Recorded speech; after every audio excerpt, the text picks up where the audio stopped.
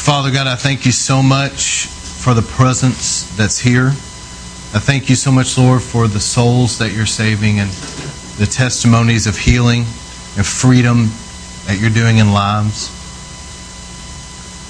And Lord, we bless you. And I pray, Lord, as I speak this word tonight, that you would speak through me your words of life. And that this would be not of myself, but as the Holy Spirit is speaking through me, it would go out as living seeds of truth that will be sown into good, fertile soil of hearts and minds. And Lord, that your Holy Spirit would water the seeds tonight and cause them to take root, grow, and produce 100-fold harvest of eternal fruit that remains. And Lord, we bind away any hindrance to that. As the Bible says that Satan tries to steal the seed of the Word of God. But we bind that away. And Lord, I thank you for taking your Word and letting it have in our hearts and minds retention. That it's not just something we hear and then walk out and forget, but Lord, it really takes root in us. And let your truth be burned into our hearts. Let your light of revelation shine. And Holy Spirit, rest in this place in a greater way. And I pray, Lord, even as I'm talking tonight, just a fresh anointing, people be filled, refreshed, strengthened, receive from you, receive an impartation. We bless you in Jesus' mighty name. I just feel in this atmosphere, just as I'm praying, I'm not just saying this, I feel healing. So I speak right now healing into people's bodies and destroy anything that has to do with sickness. That it be cursed and die, and I break it, it leaves in Jesus' name. If anything's causing it, it goes. And Lord, I thank you for life and healing and health and strength being released right now. Lord, in this atmosphere of fresh anointing, people being strengthened in Jesus' name. I'm actually doing part 6 of a series. I've been dealing with revival. Some of you guys love revival like I do. Love the move of the Holy Spirit. And so I've been doing a series on a church in revival, a church birthed in the fires of revival. And tonight I'm going to be dealing with part 6, and it's releasing the kingdom of God, then operating in the supernatural. But what I wanted to entitle this was the powers of the age to come.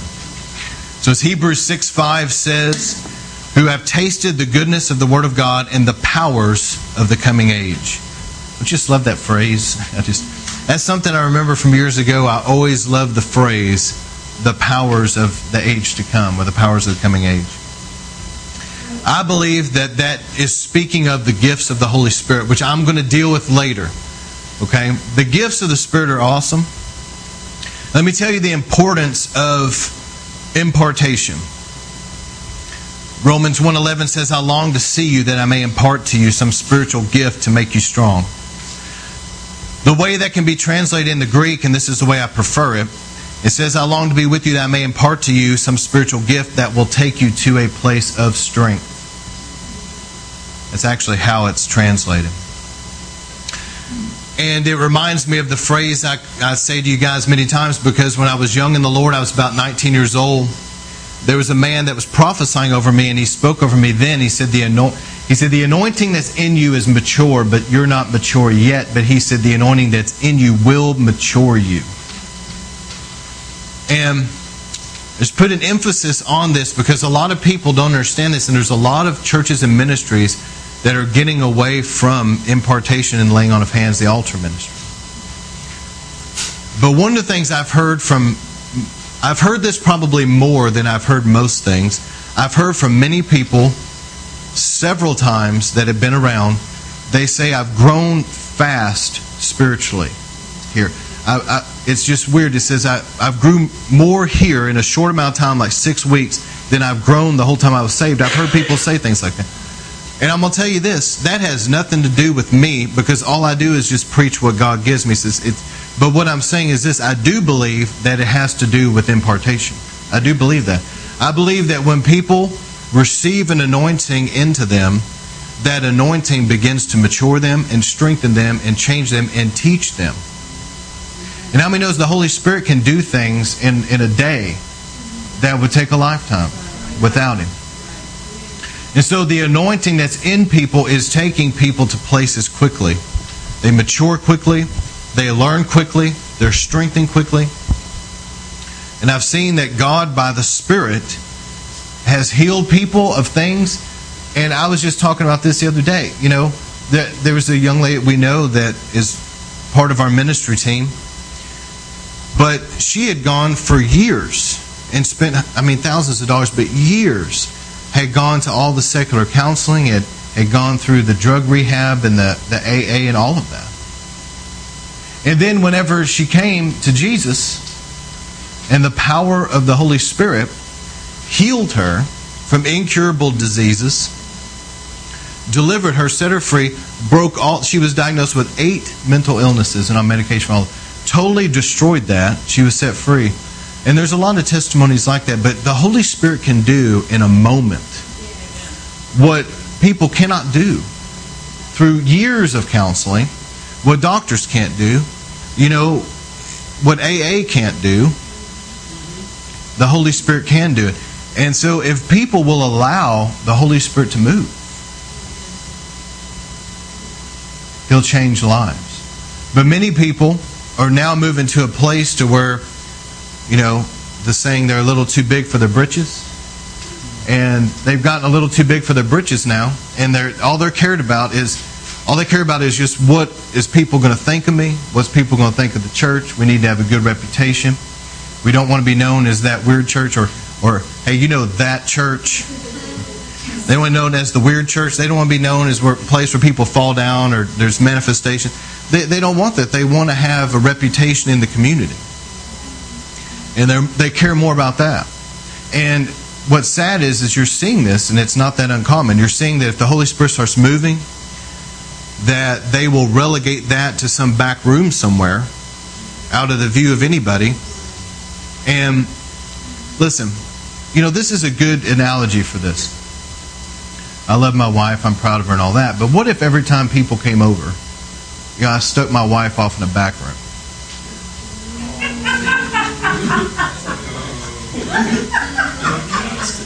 Let's go into marriage counseling right now. Just flowing into that. What if she did that to me? What if every time her friends or different people came over, she wanted me off in the back room? Which sometimes she has, but I'm just kidding. Actually, not yet. It may happen.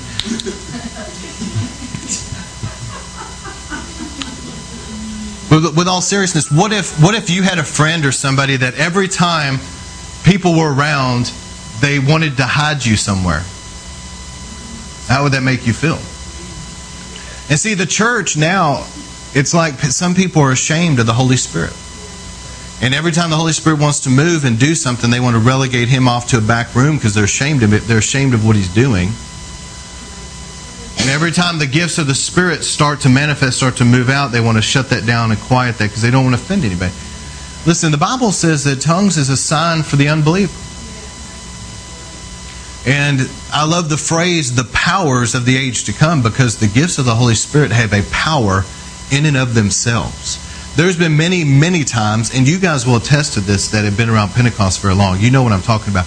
Where a service will be one way, and then all of a sudden there'll be a message in tongues, interpretation, or prophecy that'll come forth. And as soon as it goes out, it's like electricity just explodes into the atmosphere. That's the power of the gifts of the Spirit at work. And that's kind of what I want to talk about. I'm going to go through some things about the kingdom of God, then I'm going to talk about prayer. And then at the end, I'm going to break down the gifts. But listen, we need to move in the supernatural. And there's a real division that's happening right now. And I don't know about you, but I want to be a part of the remnant that is moving with the Holy Spirit, because I believe that there is a remnant in the earth that is moving with this last day revival. And they're winning souls and they're operating in the power of God, and things with them are moving back to the book of Acts. But you're seeing a whole nother movement that has nothing to do with what God's doing. It's a whole nother movement, though, among the body of Christ that is catering to what man thinks, what pleases man, to preach things that's not going to offend anybody, just water it down. And it's a movement, but it's not of the Holy Spirit, it's another spirit. And that movement's going on in the earth. But I want to be in the flow of what the Holy Spirit is doing.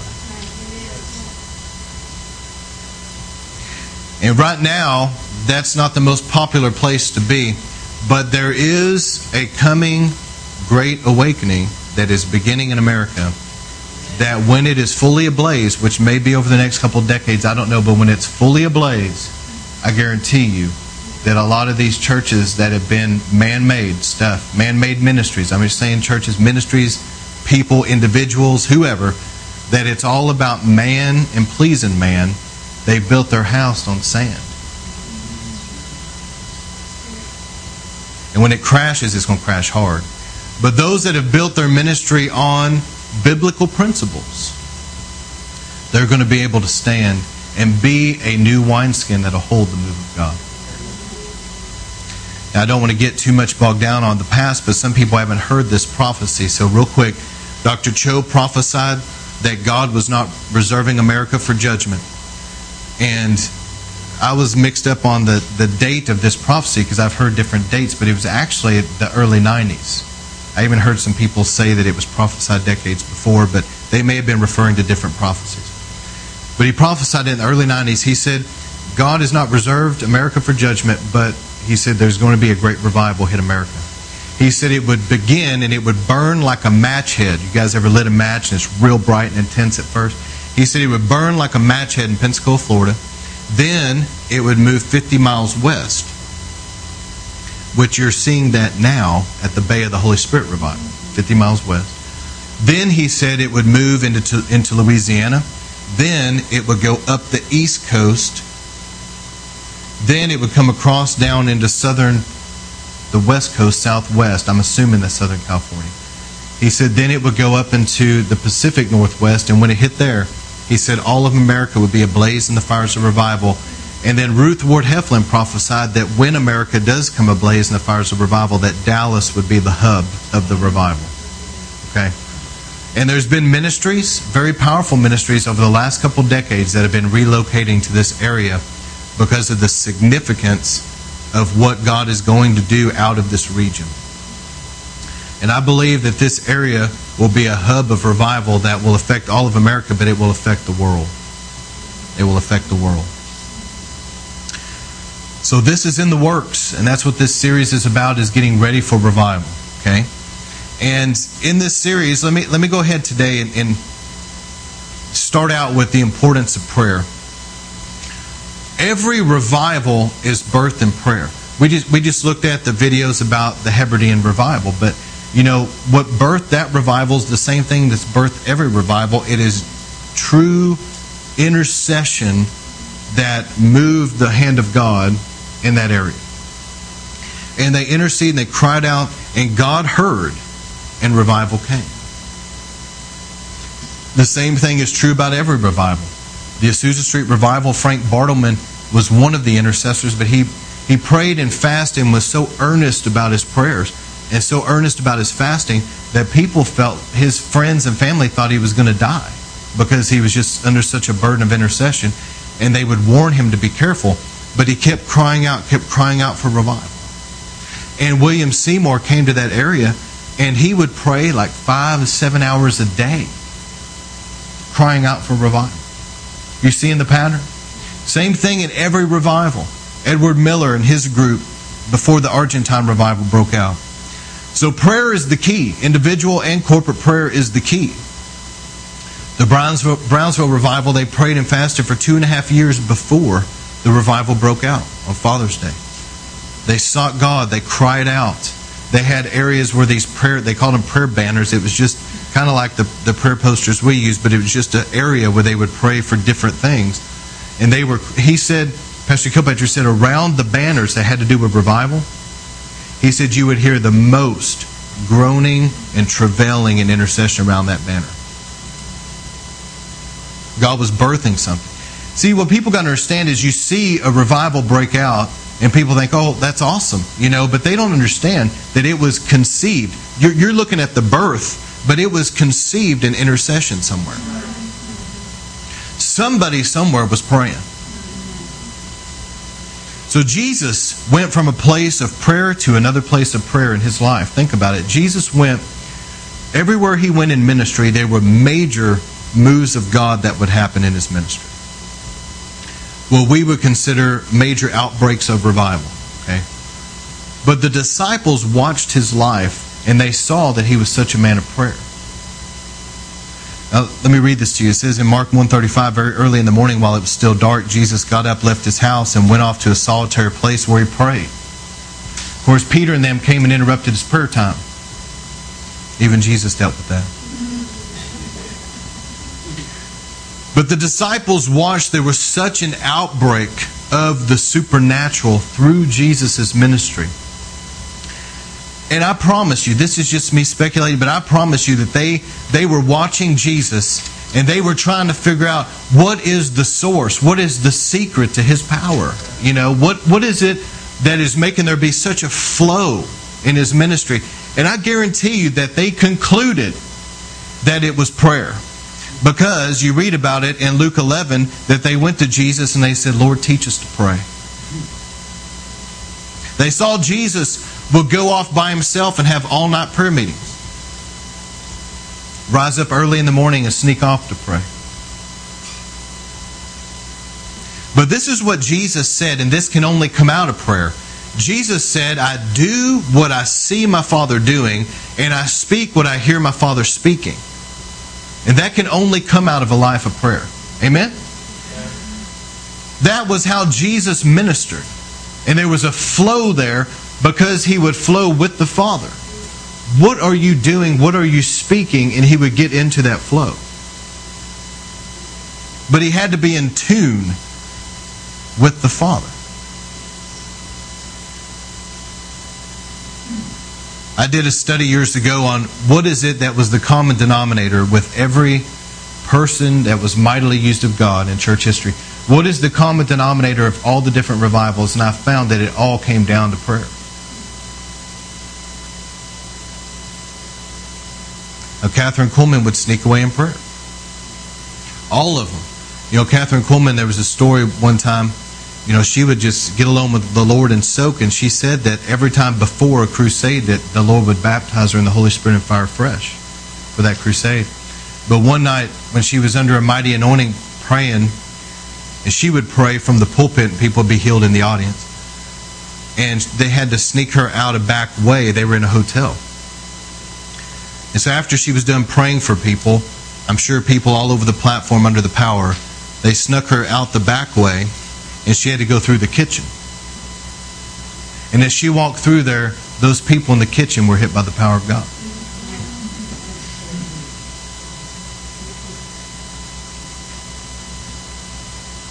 But another thing about Jesus' ministry was not just that he was a man of prayer, but also he walked under an open heaven. I don't have a lot of time to talk about an open heaven, but an open heaven is a personal thing. It's something that I believe, or there's an opening above people that are really walking with God. Okay? It's an open heaven. There's an opening. The skies are open. People that live in sin, they live under a brass heaven. It's heavy. It's over them. They feel like when they pray, their prayers hit the ceiling. But people that are living righteously and walking with God, there's an openness where they can talk to God, and there's a free communication in the presence of God. There's an open heaven. And Jesus said this to Nathanael. He told Nathanael, I saw you under the tree, and Nathanael said, wow, you truly are, the Son of God. And Jesus said, I tell you the truth, you're going to see greater things than this. He said, you will see heaven open and angels of God ascending and descending on the Son of Man. So Jesus walked under an open heaven. See, an individual and a group of people like this ministry can have an open heaven. Where there's an open heaven, it's easy to pray, it's easy to worship, the presence of God is there, and miracles happen. Where there's sin and there's strife, and some churches and ministries are full of strife. Where there's strife or there's sin, the heavens will brass over and there's a heaviness. It feels difficult to pray, it feels difficult to read the Word, it feels difficult to grow spiritually, and it's hard to worship and it's oppressed. But Jesus walked under an open heaven and ministered under that open heaven. And I'm telling you that you can minister under an open heaven. And even though other people may not have an open heaven, they can come up under your open heaven. That many times is what is actually happening at these different crusades. Maybe a Reinhard Bonnke ministry or something where he goes out. Because those people are coming in, they're lost.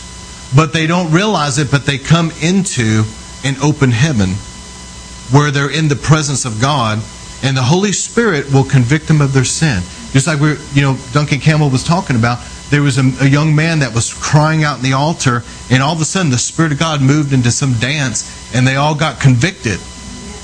And they ran toward the church like somebody fleeing from a plague. But whenever that revival broke out in the Hebrides, the heavens opened, and the presence of God invaded that island. And when the presence of God came, all of a sudden people that weren't right with God were convicted. It's so important that the Holy Spirit moves in that way, because a lot of people that are coming from full gospel backgrounds, they have good convictions, okay? But if you don't have the Holy Spirit moving and convicting people, a lot of times, without meaning to, people start browbeating and coming down on things, and it can be almost legalistic. But and I'm not saying you shouldn't preach against sin, because actually I do preach against sin and I believe in it. Okay, so I'm not going there. But I am saying that some people, they're always like browbeating like that.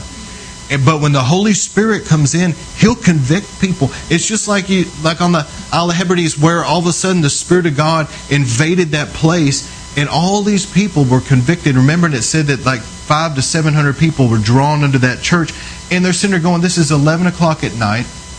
Nobody told you that we're having church. Why are you here?" And their response was, "We don't know, but some kind of a supernatural power made me feel like I was going to hell, and I knew to run to the church." That is the power of conviction. And when the Holy Spirit is moving and convicting people, then all you got to say is, look, you know that you got sin in your life, come to Jesus, and people are just drawn. They're drawn by the Spirit of God.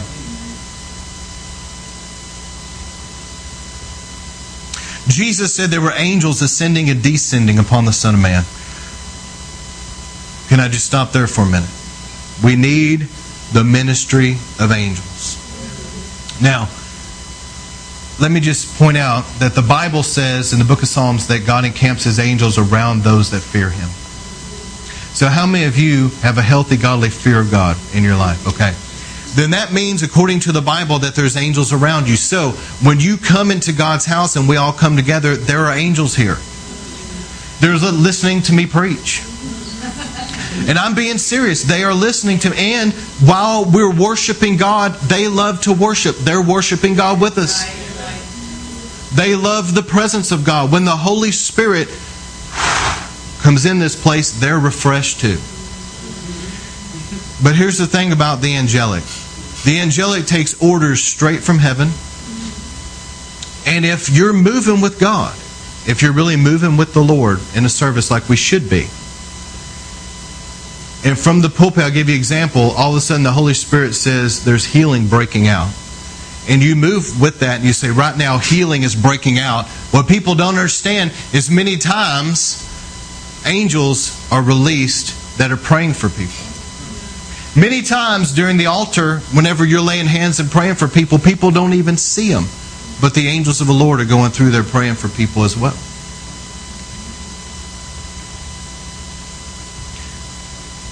This is good. This is important to know. Listen, I want the Lord to surround my life and ministry with His angels, because there's protection and there's an added level of power and authority with them working with you. There just is. And Jesus said in the last days would be, He said the end of the age will be the harvest. And He said the harvesters are the angels. That's what He said. So what's happening is, in the last days, the Lord is releasing His angels out there, and they're gathering in the harvest, and they're protecting that harvest so that the devil's not able to get it. All right, another thing. Jesus was a window of heaven releasing into the earth. Let me say that again. Jesus was a window through which heaven was released into the earth. And we should be too. You know, we should be flowing with the Lord to where our lives are like a window through which heaven is being released into the earth. Remember this. Jesus said, your kingdom come. He said, pray this way, that your kingdom come and your will be done on earth as it is in heaven. So how is it in heaven? People aren't sick in heaven. People aren't in poverty in heaven. There's not problems like that in heaven. In heaven, there's abundant provision. There's health. And so whenever you're saying, Lord, let your kingdom come and your will be done on earth as it is in heaven, you're praying that what is in heaven be released in the earth and change the earth. See, we use the word supernatural, but what you got to understand is break down that word. It means superior to the natural laws. God, when He invades a place, He moves in a way that overrides every natural law. The doctor says there's no way that can happen, and Jesus says, well, here's what you... Okay, here it is. Boom, there, you know. Somebody says there's no way, we don't have enough food, and all of a sudden people pray, and Jesus says, now you got plenty of food. Supernatural multiplication goes against the laws of nature.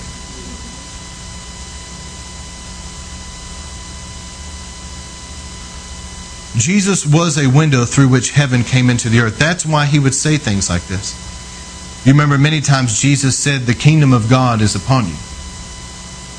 Think about what He was actually saying. See, a lot of times people read that and they don't understand what the Lord was saying. He was saying, as it is in heaven, now it's come upon you.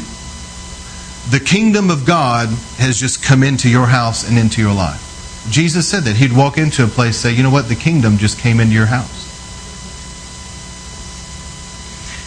He said, I drive out demons by the finger of God, then the kingdom of God has come to you. Matthew 16:16. Simon Peter answered, Lord, you're the Messiah, the Son of the living God. And Jesus replied, blessed are you, Simon of Jonah, for this was not revealed to you by flesh and blood, but by my Father in heaven. I tell you this, Peter, that on this rock I'll build my church, and the gates of hell will not prevail against it. I give you the keys of the kingdom of heaven. Of what? The kingdom of heaven. I give you the keys. Keys have to do with authority. The owner of the car has the keys. The owner of the house has the keys. It's authority to open and shut. That's why He said, whatever you bind on earth will be bound in heaven, and whatever you loose on earth will be loosed in heaven. You have to stand in your authority and use your authority. Jesus said very clearly in Mark 16, these signs will follow them that believe. In my name, you will drive out demons. You will speak in other tongues, and you will lay your hands on the sick and they'll recover. He said, and I'm paraphrasing, He said, you'll be supernaturally protected. If you drink poison, it won't hurt you. If a snake bites you, it won't hurt you. I'll supernaturally protect you. There's authority. The problem is that people are not rising up and using their authority. Because when you use your authority, listen to me, you are actually releasing the kingdom of God into the earth. You become a window. And as you use your authority, heaven invades. The atmosphere of heaven invades. Sickness dies and leaves, it flees, as the kingdom of God comes in and brings healing. Demons flee. But you have to use your authority. The way you use your authority is you use it in the name of Jesus. But let's be practical about it, because a lot of people hear this. Well, what do you mean by that? Okay, you're praying for someone and all of a sudden you realize there's a demonic spirit. You use your authority. See, a lot of people pray, there's a demon manifest. They say, oh, dear Jesus, help. And Jesus is saying, no, I already did it at the cross. You do it. And so the Lord is waiting for you. Do you remember the story of Moses when he's at the Red Sea? Help! And God said, you lift up your rod of authority. You do it. And I can just hear the Lord saying that so many times. People sitting around going, Lord, and Jesus is saying, I've already paid for it on the cross. I paid for that person to be delivered. You now, in Jesus' name, out. And you use your authority. And when you use your authority, then the kingdom of God will move in and take over where the kingdom of hell once was. Same thing with sickness. In the name of Jesus, I curse that sickness, die. I break it out of this body in Jesus' name. Be healed. The kingdom of God comes in and drives out sickness. But you've got to use your authority. And it's not just a matter of power only. The power of God is the dunamis of God. It is like electricity. Okay? You probably have felt it. It's explosive. You get prayer and you feel the power of God hit you. That's power. But what you've got to understand is that it's a completely different thing than authority. Authority is the word exousia. When you use your authority, then the power of God is released to enforce it. But if you don't use your authority, it's hindering. Do you see what I'm saying? When you rise up and use your authority, that's when the Holy Spirit begins to back you up and flow in power. And I believe with all my heart there's many times that the Lord is wanting to have outbreaks in services where somebody would get up and by the leading of the Spirit would speak out and use their authority and it would break out in service. Whether it's healing or deliverance or whatever. And as a Christian, automatically by default, you have a certain level of authority in you. Just automatic. And as you begin to grow in Christ, and the Lord can entrust you, your authority level starts going up. But regardless, just the fact when you're born again, there's a level of authority in you that you can lay hands on the sick and then recover and drive out demons. It's just there. But Jesus said it's there for those that believe. So you've got to believe it when you pray. So what is the introduction to the power of God coming into somebody's life? It is the baptism in the Holy Spirit. I gave several scriptures. Let me read you some, and I'm going to get... Is it okay to get just a little bit deep?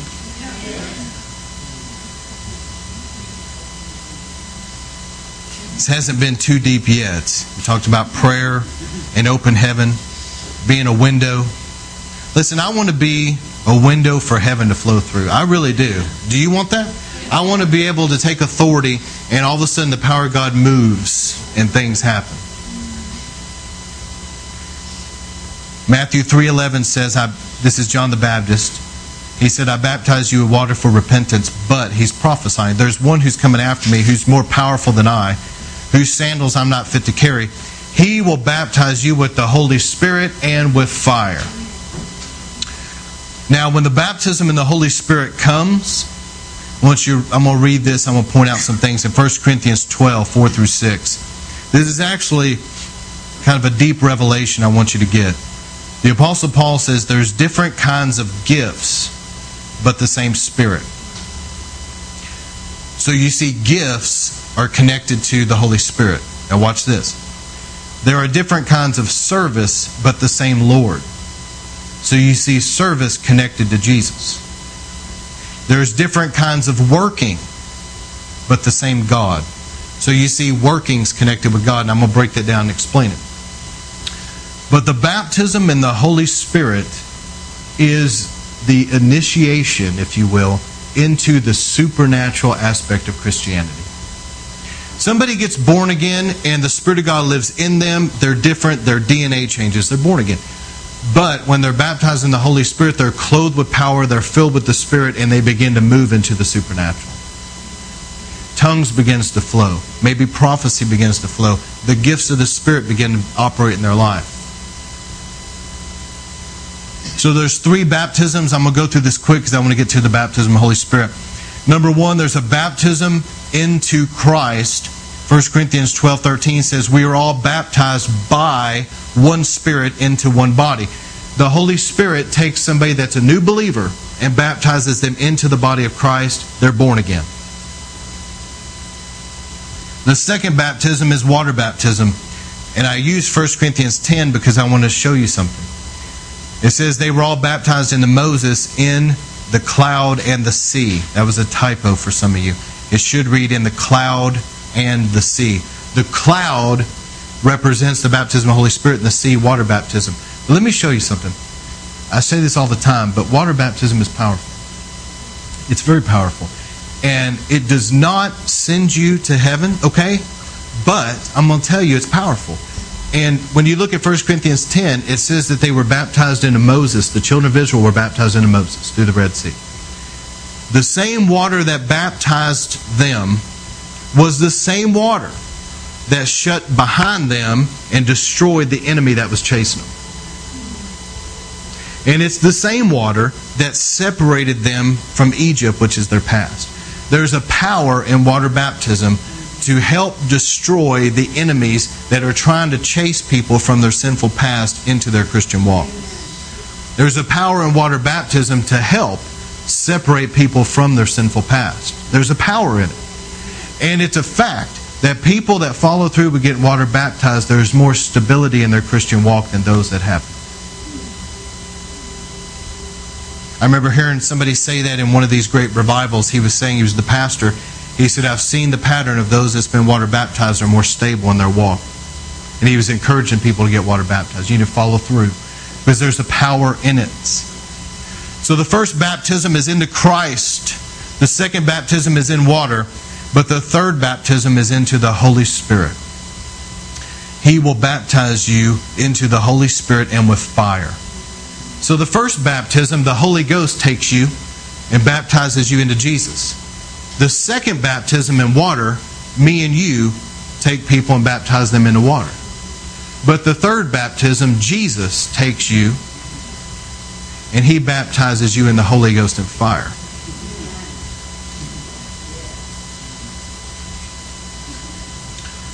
When that happens, there is a clothing of power that comes on your life.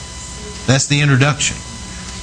Luke 24:49, Jesus told him, He said, wait in Jerusalem. I'm going to go and I'm going to send what my Father has promised, but wait in Jerusalem until you're clothed with power from on high.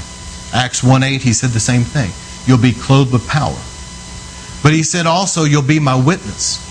So here's the things that, somebody gets saved, they're different, somebody gets water baptized, it's wonderful. But as soon as they get baptized in the Holy Spirit, all of a sudden this power comes on their life. They're filled with the Spirit, and now they start moving into the supernatural aspect of Christianity because now they have a supernatural prayer language. The gifts of the Spirit are at work in their life. And now when they pray for people, it's not just something that is from their heart, but when they pray and when they use their authority, now there's a power that's clothed them that is releasing through them. There's an operating in power now. And the Apostle Paul said this. He said, the kingdom of God is not a matter of talk. It's not in word only. But he said it is power. He put an emphasis on power. See, the clash between good and evil, the clash between heaven and hell, the clash between the forces of Satan and the forces of God, it is a power clash.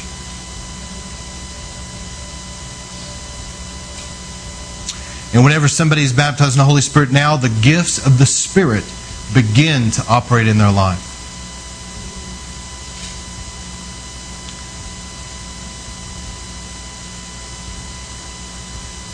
So let's break down the gifts. This is to me, it's a really interesting study.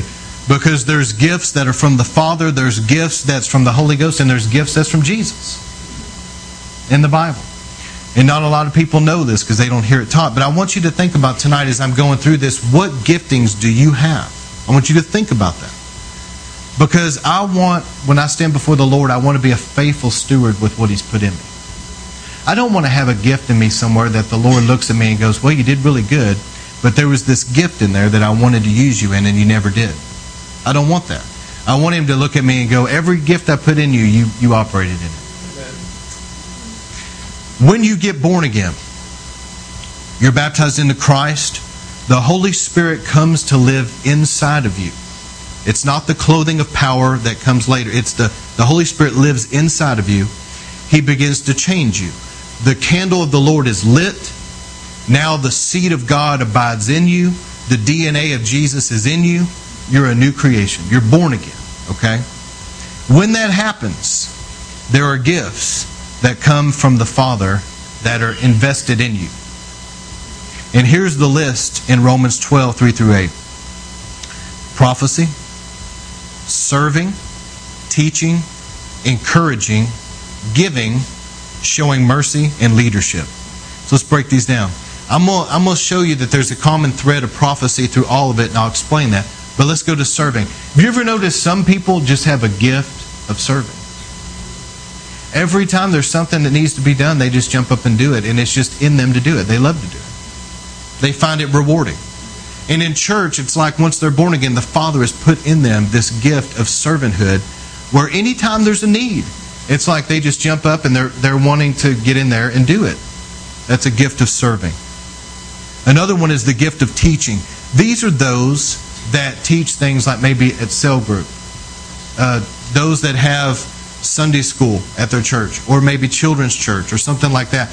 But they have in them from the Father a grace in them to be able to take God's Word and give it. Other people have the gift of encouragement. I love people like that because the devil has plenty of those out there that try to discourage you. And so those that have a gift of encouragement, and one of those that really stands out to me, the first person I think of is Pastor Jeremy. Some of you guys know him. He has a gift of encouragement big time. Every time I'm around him, he has so much encouragement that when I leave from being around him, I just feel just the weight lifted off me of anything negative. But that's a wonderful thing. And some of you have that gift, and if you don't, you know people that do, because you get around them and they just build you up. They encourage you. Another one is the gift of giving, or it can be translated contributing to the needs of other people. And you guys have known people, and there's some of you here. You know people, or you yourself are this way, that God uses you to meet the needs of other people. Whether it's financial or food or whatever, it's in people. The Father has put it in them that they love to help other people and contribute to their needs. They're very giving. Another person will have the gift of showing mercy. And this is where everybody else has written somebody off and given up on them. They've burned bridges. Everybody else is tired of them. But there's this one person that has the gift of showing mercy. And they just won't give up on them. They're like, God's mercy is great enough for this person. And they just reach out to them, and it's just the gift of showing mercy. That's a gift. And then another gift from the Father is leadership. And there's certain people in the body of Christ that have a gift of leadership or a gift of administration, where a pastor knows that if there's a job to get done, there's something we got to do, they know that this person, I can put it over them and they'll get it taken care of. They organize well, that they know how to get people together and lead and get it done. These are the gifts from the Father. The next gifts are the powers of the age to come. My favorite phrase for the night. Hebrews 6:5. 1 Corinthians 12. It's the 9 gifts of the Spirit, and they kick in when you're baptized in the Holy Spirit. Not all of them, but God will definitely give you 1 or 2. But let me tell you this about the gifts of the Holy Spirit for sure. The Apostle Paul said, I pray for all of those gifts. And he encouraged us to earnestly desire those gifts. So you may start with 2 of them, but if you're faithful and you seek God, pretty soon 3 and 4, 5 and 6, and you may flow in all of them. But let me break them down. There's 3 vocal gifts: tongues, interpretation, and prophecy. It's important that I say this because there's people that don't understand this. Tongues, when you're baptized in the Holy Spirit, God gives you a supernatural prayer language. And that is just there. I mean, when you pray, you can pray in the Spirit. It's just there. But there's a difference between that. That's why it says tongues with an S. There's a difference between that and a message in tongues. For example, I can be in here praying in the Spirit, just praying in the Spirit to myself, and all of a sudden, God may give me a message in tongues. And I begin to speak that out. It has a beginning, it has an ending, and it needs an interpretation. Unless it's in some language that somebody happens to speak that's present. But it needs an interpretation. There's a difference between the gift of a message in tongues as opposed to your personal prayer language. There just is. And people don't understand that, and that's why they come against tongues, because they don't understand the difference. Because some things, when it comes to the things of God, it's not just something you can read in a book all the time. Sometimes you need to experience it. Amen? You need to take knowledge with experience and put it together. So the gift of tongues is supernaturally God is speaking through your spirit out of your mouth. It bypasses your soul area, which is your mind. Okay? It's from your spirit, from your inner man. Interpretation. It does not say translation. That's why sometimes you'll hear a 10-minute tongue and then a 30-second interpretation, and you're thinking, what? I've heard that. But it's not translation, it's interpretation, okay? And let me say this too. This is my opinion. I can't prove this, okay? It's just my opinion. But I believe somebody has a strong gift of interpretation. They will be able to interpret a message in tongues, but they will also most likely be able to interpret dreams and visions. It's just my opinion. Because it's an interpretation gift. And then also prophecy. Prophecy is just the Lord speaking through you. I'm actually going to come back to that at the end. The 3 revelation gifts. Discerning of spirits. You need this gift in these last days. If you don't feel like you have this gift, put it in your prayer journal that I'm going to start praying for this gift. In fact, I'll agree with you tonight if you want me to. But discerning of spirits means that there's a supernatural ability to be able to distinguish, is this of God or of the devil? And the problem is this is not a gift that's in the body of Christ enough. And so people, because they don't have true discernment, they move out of fear and suspicion and control. They get fearful and they want to be suspicious and control.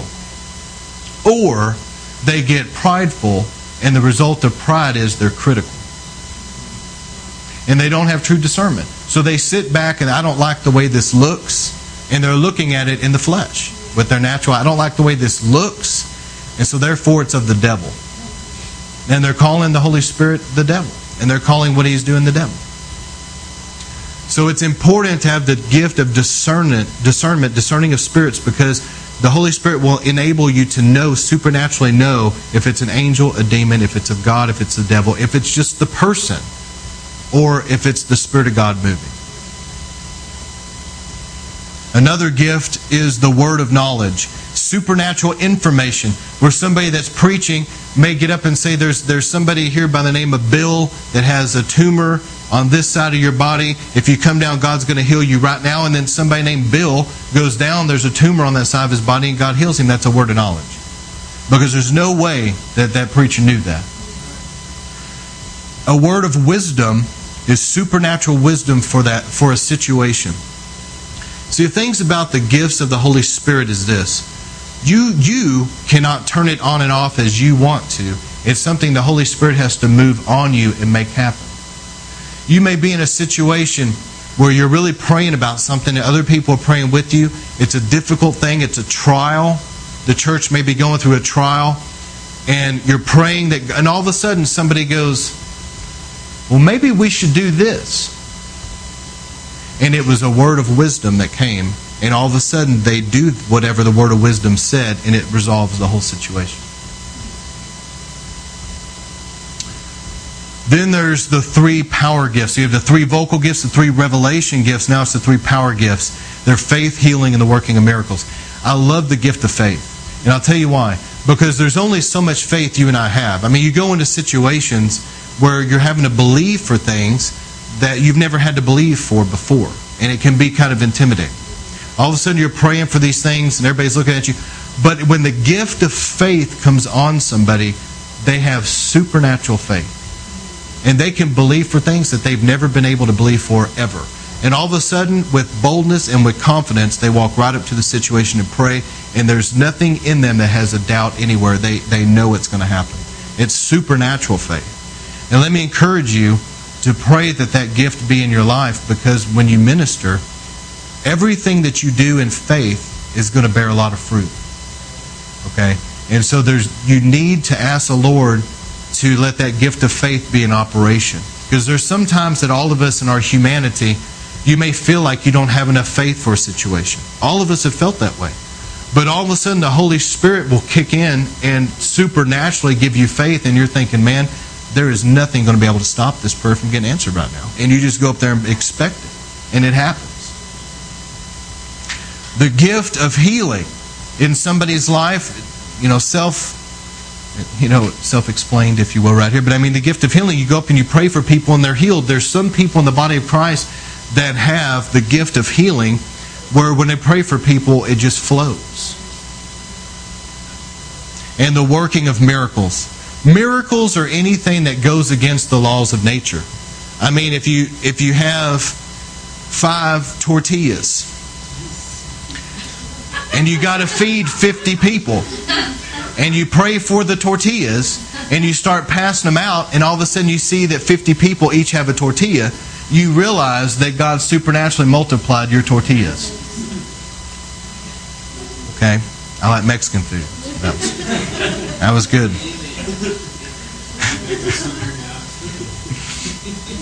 And so the working of miracles is where God supernaturally begins to do things that go against the laws of nature. For example, I would consider it a miracle whenever you're seeing, like on the streets, like we've been seeing, where a leg grows out, an arm grows out, or a spine bends right in front of everybody. I mean, that's a working of miracles. Okay? So, whatever gifts God has invested in you, begin to flow in them, but earnestly seek that all 9 of these gifts be at work in your life. There's no reason they shouldn't be. Now we're talking about the gifts that come from Jesus. Ephesians 4:11 says He gave some to be apostles, prophets, evangelists, pastors, and teachers. And it is for the purpose of equipping the saints, bringing the body of Christ to unity and full maturity. That's the purpose, okay? But these are from Jesus. It says it is He who gave some, okay? It was Jesus. Apostles are people that have a great authority. What an apostle is, it's translated special messenger, but let me break it down real fast. An apostle, what you'll see in a true apostle, they're very fathering, because they're reproducing in others what's in their life. They're reproducing that. They have spiritual children. Okay? And it is a very fathering based. It's also, there's a pioneering about them. They don't want to go in and just take over something somebody else has done and that's it. There's always, with an apostle, there's always expanse and building mentality. Of birthing something that never existed, winning souls, and expanding the ministry. There's always like a pioneer type of heart of wanting to see something birthed and growing and expanding.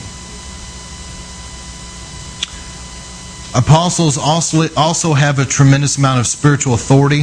If God puts an apostle in an area, they have an authority that goes against the prevailing principalities and powers of that region. So there's an authority there that deals with the second heaven.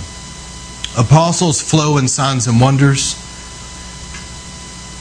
and they operate in really all of the gifts here, all of the prophets, evangelists, pastor, and teacher. A true apostle will flow in all of that. Now, a prophet is somebody that has a special grace on them from God. It's a gift from Jesus that they walk in revelation in a powerful way. I mean, they see things, they perceive things, and they can walk into a ministry or a place they've never been before, and they can they can see it, and they can tell the pastor, the devil is trying to attack you in this way. God is wanting to move this way, and over the next 6 weeks you'll see boom, boom, boom. And then they can just see it. God just reveals it to them. And a true prophet obviously will flow in things with the prophetic, obviously, but also they're given a lot of times to dreams and visions and interpreting dreams and visions in people. But very revelation-based people. And there's an awesome authority, if you remember this, there's an awesome authority when somebody that's a true prophet begins to come under an anointing to prophesy, and they open their mouth and start prophesying. It is awesome powerful. So, that is the ministry of a prophet. We know some true prophets. I don't believe that everybody out there that calls themselves an apostle is. In fact, a lot of them aren't. There's a lot of people that call themselves prophets, but they're not true prophets. Just because you prophesy doesn't make you a prophet. Okay? There's a lot of people going around calling themselves apostle so-and-so and prophet so-and-so. But that doesn't mean that it's so. And then, a true evangelist is a soul winner. I don't understand where people get off because they have an itinerant ministry and they go from church to church or whatever that they call themselves an evangelist. That don't make you an evangelist. My first question would be, how many souls have you won over this last month? Because if you ain't winning souls, you're not an evangelist. And if you are, you're backslid. So get after it. And these are things that I don't think you can change. I mean, if you're called to be a prophet, and you're sitting around, you can pray and fast for 15 years, begging Jesus to make you an evangelist. I don't think it's going to happen. I mean, I think you just need to surrender to whatever Jesus has put in your life. But those that are called into full-time, true ministry like this, it's a fivefold thing. God will put in you giftings for the body of Christ. And of course, I use Anthony as an example because we all know him, but he's a true evangelist. And you look at his ministry, he's winning souls. And whenever he does win souls, the power of God is out there backing him up too. And something about true evangelists as well, they seem to impart to the body of Christ a burden for the lost. A true prophet will seem to impart a love for revelation. A pastor, very common, people kind of have a good idea about what a pastor is, but ultimately a pastor is a shepherd, and the shepherd feeds the sheep. That's why Jesus kept saying that to Peter, feed my sheep. The pastor feeds the sheep. The food is the Word of God. The drink is the move of the Holy Spirit, and the pastor's job is to protect the sheep from the wolves. And most of the time, wolves are people that are being used of the devil. All right, and then teachers. Somebody that has a true office of a teacher, they will bring the Word of God line upon line. They have a love for the Word of God, and they impart a love for the Word of God in people, and they're very detailed. They can be really long-winded about their details because they have such a, seriously, they have such a love for the details. Some people come to mind. After making that comment, I'm not going to say who they are, but let me say this, their ministry has greatly impacted me, though. And so a true teacher, though, has a love for the Word of God, and they will go down and they'll teach line upon line, and they'll impart knowledge in people that they need. And they have a supernatural ability to be able to take things, even things that are really profound, and be able to bring it in a way that some people that are even baby Christians can understand it. It's a gift. And somebody that comes to mind about that is Dr. Cho. That man has such an awesome gift of teaching. He can take the most profound, deep revelation,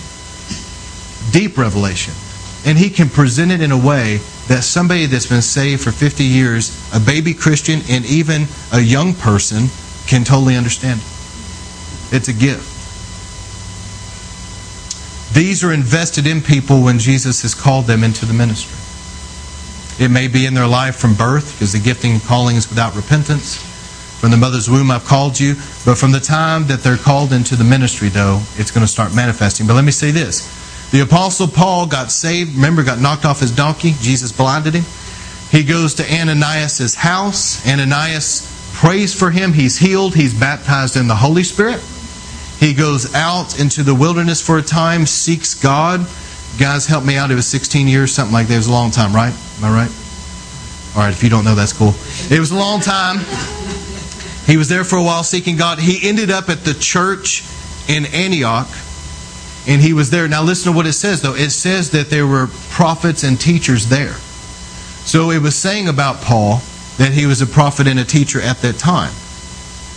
But later on, the Holy Spirit, they were in prayer and fasting, and the Holy Spirit spoke to the church and said, set apart Paul and Barnabas to that which I have called them. They laid hands on him, and thus began his apostolic ministry.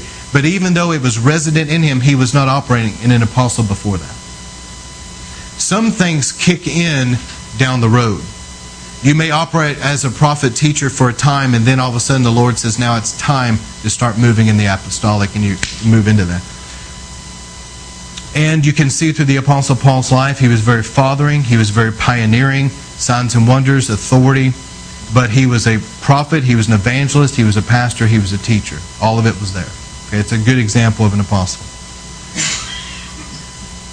So the key is to learn how to flow with the Holy Spirit. Let me say this. I said I would come back to this. You notice that the gift of the Father of prophecy, and then you see the gift of the Holy Spirit of prophecy, and then you see the fivefold office of a prophet. That's the one thing, the one gift that seems to go through all of them. This is how that works. What prophecy is really just inspired speech. It's God speaking through you. That's really, if you want to give it a basic definition, that's what it is. God speaking through you. When somebody becomes a child of God and they're born again, God can speak through them. Amen? I call that the level of inspired speech. And it could come in the way of a Christian parent. Maybe they're trying to warn their child and say, I don't feel good about this. It's not just them, it's the Lord speaking through them. You remember Abraham, Sarah said, if you don't do something about Ishmael, we're going to have a problem. And Abraham said that he realized it was not just Sarah talking, but the Lord was speaking through her. That's what I'm talking about, inspired speech. Now, that's on the level of the gift of the Father. But when you move into the powers of the age to come, the gift of the Holy Spirit, the gifts from the Holy Spirit, rather, whenever you're dealing with that level of prophecy, there's a new level of anointing and power in it. When somebody is under an anointing and they begin to prophesy the gift of the Holy Spirit prophecy, it's electric. You hear what I'm saying? It's explosive. There's a power in it. It's not just inspired speech. Now it's explosive, powerful. Okay? And then you have the office of a prophet. And that's a whole other realm of the prophetic there. Does that make sense? So our job is to learn how to flow with the Holy Spirit and move with Him in cooperation with Him. You know, Dr. Cho wrote that book. He said, the Holy Spirit, my senior partner, because he learned how to move with the Holy Spirit.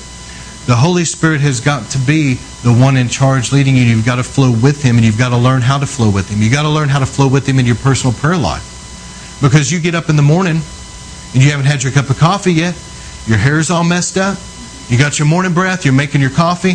And what you need the Holy Spirit to come and help you pray. Amen?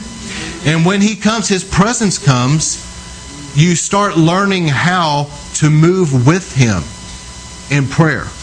He starts moving on you to intercede about this and all of a sudden about that. And He's flowing and He's showing you, and He'll lead you to something in the Bible to read that day. And there's a move of the Holy Spirit. And when you learn how to move with Him and cooperate with Him, you will start learning how to do what you see the Lord doing and speak what you hear the Lord speaking. And as you do that and you learn how to move with the Holy Spirit, you begin to become more and more of a window for heaven to invade earth. And you begin to be somebody that the Lord will release revelation through. And when you pray, the Lord will show you things and you'll take authority.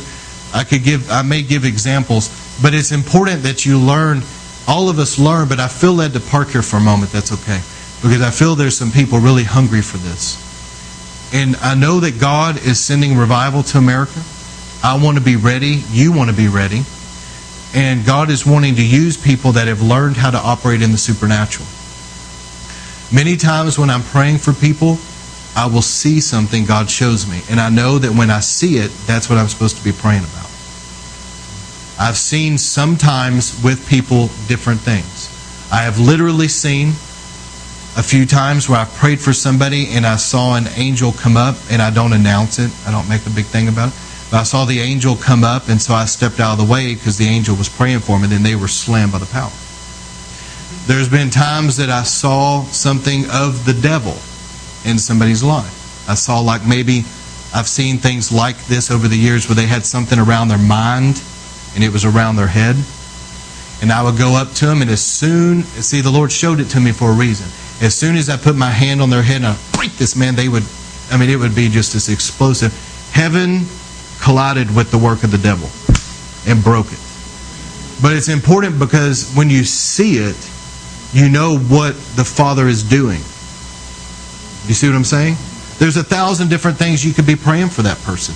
But when God shows you something, you know that's what the Lord is speaking right now. That's what He's doing right now. I've seen times where the Lord, I go up to somebody to pray, and the Lord would show me a vision of something. Not something literal on their life, but now like a vision where I saw maybe a door that was opening unto them or something like that. You would see a vision. And so now that you're seeing this, now the gift of interpretation, you've got to interpret it to the person if you can. And say, the Lord is saying that there's a door opening for you, and begin to expound on whatever it is the Lord's trying to say to them.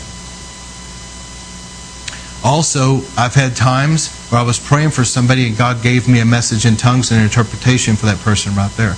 Or just a simple prophetic word. God is wanting to do this in your life. Boom. Many times I've had that. You're praying for people and all of a sudden the Lord just tells you. You just know it. And that's the thing about this. You can't really teach this too much. You've also got to experience it too. And some of it has just got to be with you getting into the flow, Because I could sit here and say all this, but whenever you're flowing in it, you know what I'm talking about. Because I've had times when I was praying for people, and all of a sudden I would see the Lord wanting, and it was just and your knower. That's the only way I can say it. You just know. And it's like the Lord is about to touch your eyes and increase your spiritual vision, and you're going to go to a new realm of prophetic things happening in your life, and you lay hands on their eyes. And I've seen people where the power of God shot into their eyes, and the Lord anointed their eyes in a new way. You see what I'm saying? But it's important to move with the Lord about what He's doing. And another thing, I talked about doing what you see or speaking what you hear, but another important thing is to also understand that you're battling the forces of darkness in people's lives. And when you're praying for people, ultimately, the whatever it is, a sickness or whatever bondage they're dealing with, it is a work of the enemy, ultimately, okay, in one way or another. I'm not saying that every sickness is necessarily demonic, like there's a demon, but it's ultimately from the devil. And so you've got to use your God-given authority over this stuff. Do you hear what I'm saying? I don't even know the amount of times that I've gone up to people and prayed, and I'm like, anything that is not of Christ's kingdom, I destroy it and command it leaves this person's life right now. And how many times I felt just, and I don't always know what it is, but whatever it is, it's leaving. Because you have to use your authority. If you go up to somebody, you can go up to somebody all day long and pray for them, and they may feel God's presence. But once you use your authority and you say, in the name of Jesus, I destroy every work of the devil, anything of the devil's kingdom, out right now. Once you do that, then heaven invades earth and there's going to be a breakthrough. The power of the Holy Spirit will back that up. Angels will back that up. But if you don't use your authority, then it's not moving things. Do you see what I'm saying? We can ask the Lord, Lord, won't you do this? And Jesus said, I already did. I took stripes on my back for their healing. I hung on the cross and shed my blood for their deliverance. I died nude and impoverished so that they could have their needs met. I've already done what I'm going to do.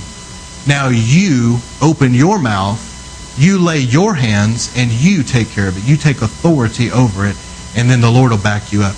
Now, ultimately, you cannot heal anybody if you want to. You can't heal a fly if you want to. You can't. I'm not saying that, but I am saying that when you use your authority, the Holy Spirit will bring the healing. Okay? but learn to flow with what you see and what you hear. That's so important. The benefits, I also wrote down the benefits of praying in tongues.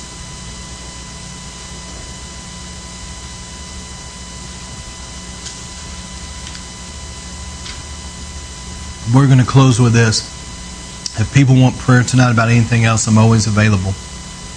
But one of the things I've learned is that the impartation that you receive from the Lord, every time I'm around the anointing or anointed service, I try to get prayer from people because there's always more than what we have. You know, people park at the baptism of the Holy Spirit. Oh, I've been baptized in the Holy Spirit. Got my prayer language. You know, I can give a message in tongues, interpretate, and they think that they have arrived. And I'm here to tell you, that there is more. My question to you would be, is your shadow healing the sick? Okay? Have you raised the dead recently? So there is more than what we have. And being open for the Lord to take you to new places of anointing and new places of authority.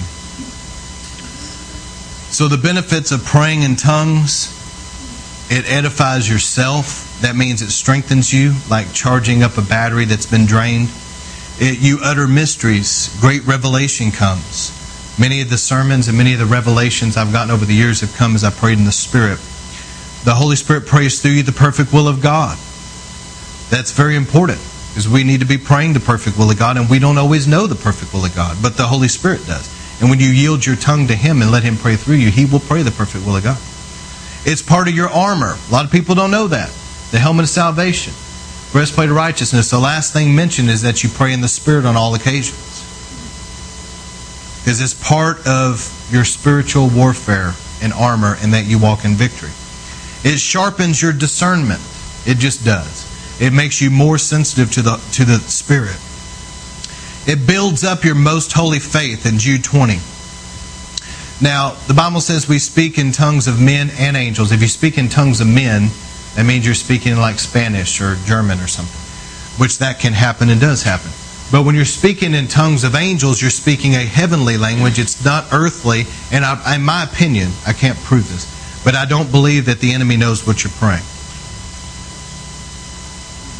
And there's a benefit to that. Some people say, well, it's not a big deal. Well, it's not that big of a deal because the enemy can't stop God. But let me say this. How much easier would it be that you have bypassed several ambushes because the enemy had no idea what you were praying? I don't know about you, but I like bypassing some ambushes from the devil every once in a while. You stay in the perfect will of God because the Holy Spirit's praying over you, so you're going to stay in the perfect will of God. Also, you're strengthened by the power of the Holy Spirit in your inner man. Your spirit man is being strengthened. And it's true worship. Jesus said true worshipers will worship in spirit and in truth. So it's actually true worship that's in spirit. That's why you sing in the Spirit. The Apostle Paul said what? Singing and making melody. It's worship in the Spirit. But I want all of us to begin like never before, releasing the kingdom of God, operating in the supernatural, operating in the powers of the age to come, and being a window for the kingdom of God to come, and His will be done on earth as it is in heaven. Amen? So as you use your authority and rise up, destroy the works of the devil. Jesus said, heal the sick, raise the dead, cleanse lepers, drive out demons. Freely you have received, now freely give. But understand this last warning. Don't allow yourself to get puffed up about it, because Satan loves to deceive people with pride. You know, if you truly are an apostle or prophet or whatever, it doesn't mean you got to go around tooting your own horn everywhere you go. You don't have to flash all your degrees everywhere you go. Every time somebody's healed or whatever, you don't have to jump around, look at me, I prayed for them. Because somebody else could have prayed for them and they would have been healed. Nobody could have prayed for them and they would have been healed. Jesus could just heal them if He wanted to. And ultimately, just because your hand or my hand is on them, we couldn't heal them if we wanted to. It's actually Jesus that did it. So He deserves all the glory. So every time God ever uses you to give a word, to have a message in tongues, to pray for a sick person, to drive out a demon, always back up and say that was the grace of God in that person's life. It was the Lord who did it. And stay humble before the Lord. So here's how we're going to close this out. I'm going to pray. If you want to flow in this in a new way and you feel like you want prayer tonight, I'm here to pray for people. And Father, if y'all would stand with me just for a second. And just worship with me in the Spirit.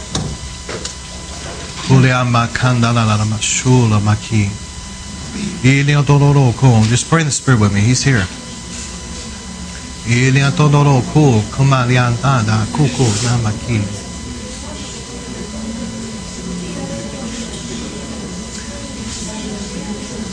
I want you to think about for a moment what gifts are in your life, especially the gifts of the Spirit.